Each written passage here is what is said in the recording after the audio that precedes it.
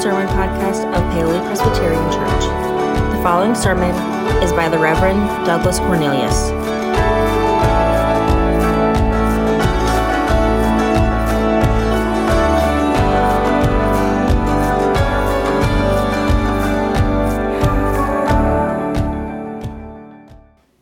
Well, we continue in our series to our final week, actually, week 4. We've been looking at God's promise to us over the past 3 weeks. And this morning brings us to a text in our New Testament, 2 Corinthians chapter 3, beginning with verse 4. Hear the word of the Lord. Such is the confidence we have through Christ toward God. Not that we are competent of ourselves to claim anything as coming from us. Our competence is from God, who has made us competent to be ministers of a new covenant, not of letter, but of spirit. For the letter kills, but the Spirit gives life.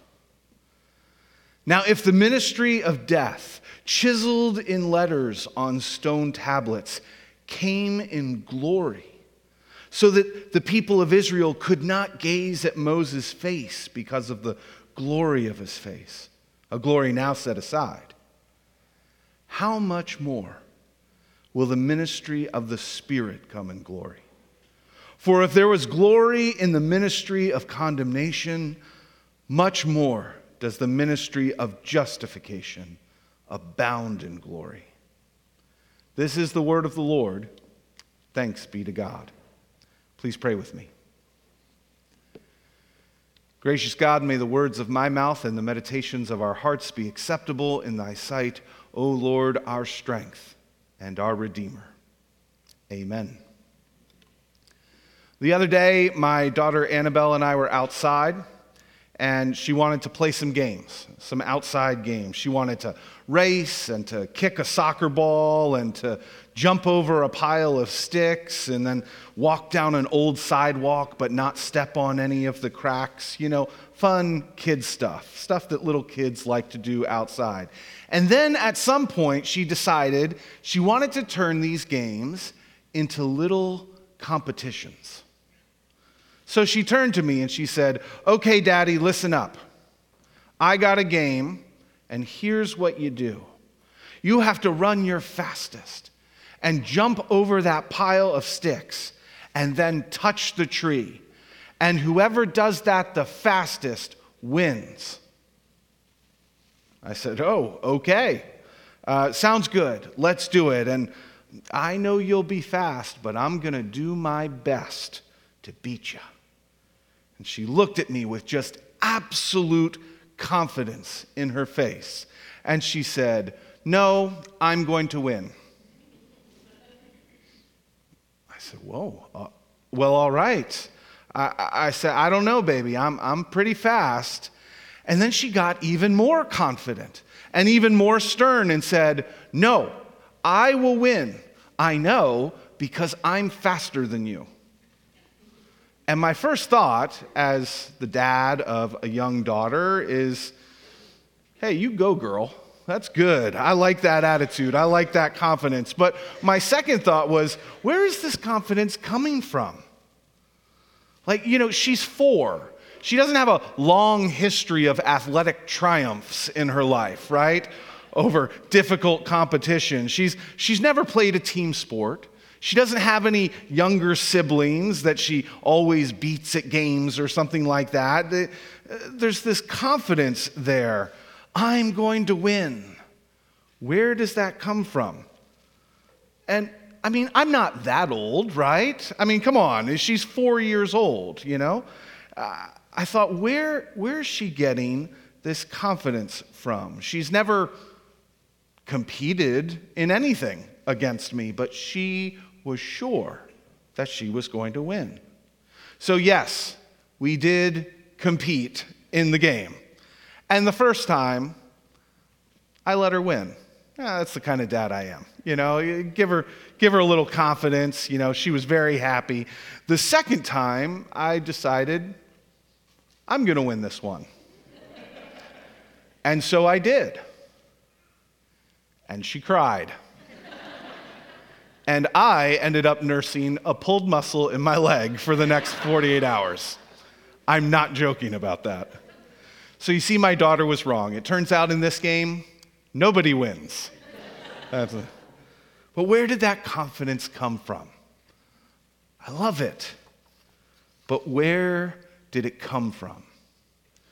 We have spent the last 3 weeks discussing God's promise to us, God's people, and God's promise through his people to the whole world. The promise that he will be our God and we will be his people, and through his people, all the families of the world, all the nations will be blessed. And it started with Abraham, and this foreshadowing glimpse as God initiates the covenant relationship and also alludes to the fact that when we don't keep it, God will still hold up the promise, hold up the covenant on our behalf.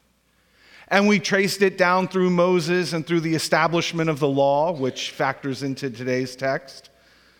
But the law, while meant to help us outwardly show this inner truth that we are God's people, the law itself only served to highlight the fact that we are unable to keep it, actually, to stay true to the covenant, to hold up our end of the promise. And as Jonathan so eloquently explicated last week, by the time of Jeremiah and the looming Babylonian exile, Israel has been caught in their sin, caught with their hand in the cookie jar, so to speak, and they have turned away from God so often and so completely that they are almost unrecognizable as God's people, says Jeremiah. And there's now going to be a sort of reckoning, and the instrument of justice and judgment will be the Babylonian Empire. But as Jonathan said last week, Jeremiah also offers hope in the midst of this despair, telling Israel that a new covenant is coming. A turn in things. The same promise, but a new direction. It's really just a new plan for an old promise. And that new covenant, that new plan is fulfilled in Jesus Christ. When the forgiveness that God foreshadowed in that old Abrahamic covenant, that forgiveness is accomplished in Jesus Christ through his cross and through his resurrection. And now in his second letter to the Corinthians, the Apostle Paul is attempting to understand what that means for the people of God.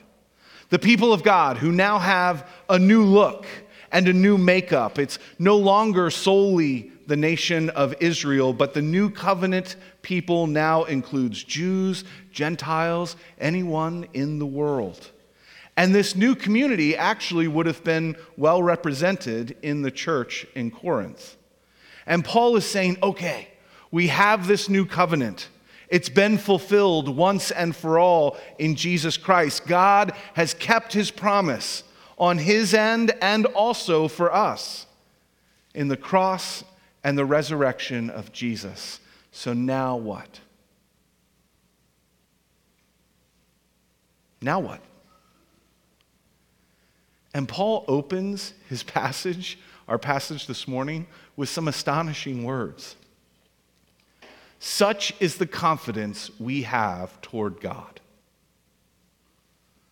Such is the confidence we have toward God. And I want to say, Paul, you need to read your Bible. You need to go back and read the Old Testament. Of course, Paul knew the Old Testament very well. He was a Pharisee, right, before he was an apostle for Christ. But I want to say, haven't you been paying attention, Paul?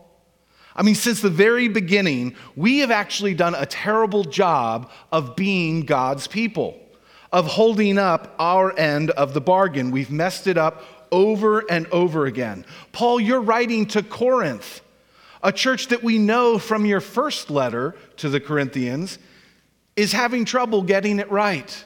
They're having trouble living as God's people. And so this problem, it's always been in our hearts. It's still in our hearts. How, Paul, can we have any confidence before our God? I mean, where would that confidence come from? Where would it come from? But there are two key words that I left out when I read that verse, right? He says, such is the confidence we have through Christ toward God. Through Christ. Because you see, Christ fulfilled the promise. Christ did what we weren't able to do. He actually held up our end of the promise. And when that second flame passed through that covenant aisle way back with Abram, that flame was looking ahead towards Jesus Christ. And Abraham didn't know it at the time. Jeremiah didn't know it when he predicted the new covenant would come. But Paul has seen it and heard it. Paul knows what God's plan was. He knows the new direction of this promise, this new twist in the covenant. And for Paul, for us, this changes everything. Everything is changed. And so Paul invites us to understand that change. To understand that Christ has fulfilled this promise. And we can now be confident in our covenant with God because there's a Spirit alive and working in us, bringing life where before there was death. He says in verse 5, we're not confident because of our own competence, right? It's not anything that we've done. It's not because of our ability to keep the promise or to keep the covenant, to do the right thing, to live as God's people. We're not confident in ourselves. We're confident in Christ. Because the letter kills, says Paul. The letter of the law, the words of the law written on stone tablets, chiseled in there, Paul says that was a ministry of death. He says it right there in verse 7. A ministry of death.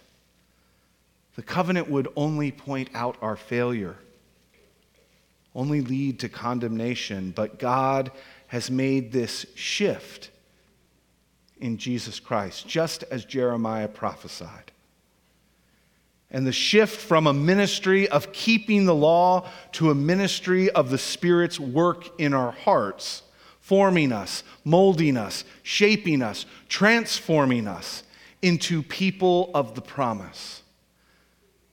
Now it may be possible to live as God wants us to live because of what Christ has done.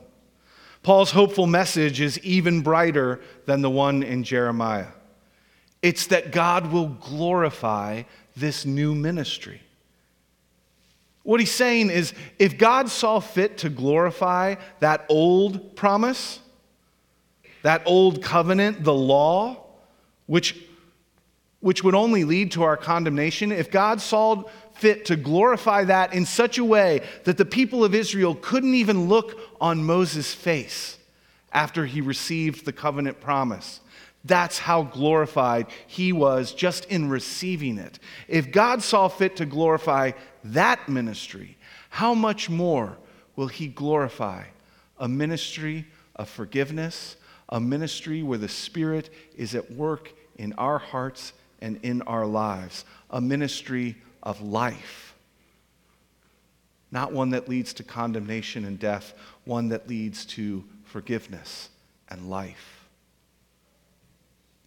God will glorify this new covenant, Paul says, and its ministers. And its ministers. And he's not just talking about Jonathan and I, right? The pastors up front.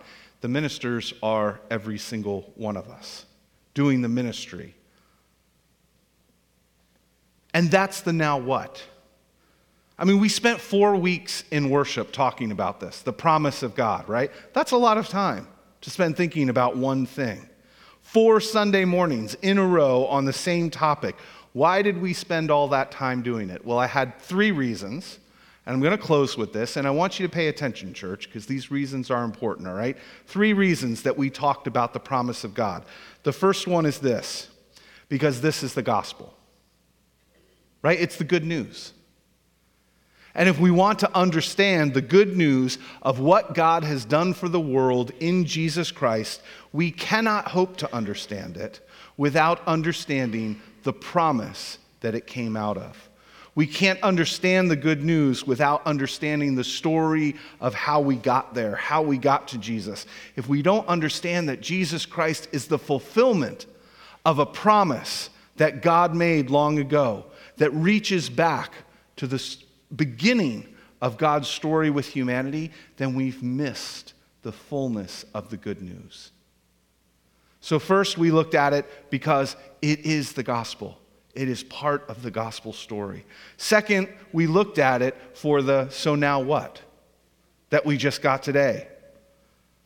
Because when Paul asks, okay, we've got a new covenant, now what? That's not just Paul's question to answer, that's our question to answer. We are children of the new promise, the new covenant in Jesus Christ. Now what? And Paul says in verse 6 that God, through Christ and through the work of the Spirit, has made us competent to be ministers of the new covenant. And that's the so what. That's the now what. We are living under this new covenant. We are children of the promise made new. We are blessed by God's faithful keeping of his end of the covenant and his gracious holding up of our end. And now we have a job to do as the church. We have a job to be ministers of this new covenant, shaped by the promise, claimed by the promise, extending God's love, grace, and mercy to the whole world. The whole world that is now invited to be part of that covenant relationship. And finally, and I'll close with this, finally, we spent 4 weeks studying God's promise because we are about to enter Lent this Wednesday evening. And I do hope you'll join us for that incredibly important worship service. But as we enter Lent this Wednesday night, and then we continue through it for several weeks as we head towards Easter, what we will realize along the way is that we cannot understand the need and the importance and the gravity of Lent, of Holy Week, of a betrayal, of a cross, of an empty tomb. We can't truly understand the significance of these things unless we understand that they were all done by a God who was keeping a promise. The whole story of Jesus Christ is the story of a God who is keeping a promise to you and to me and to our world. A God who, no matter how hard we tried, would not let that promise fail. That is the story of Lent. It's the story of Holy Week and Easter. That is why we study the promise before we head into that season. And that is the story of Jesus Christ our Lord. And our confidence before God and our ministry to the world, that is where it comes from. Amen.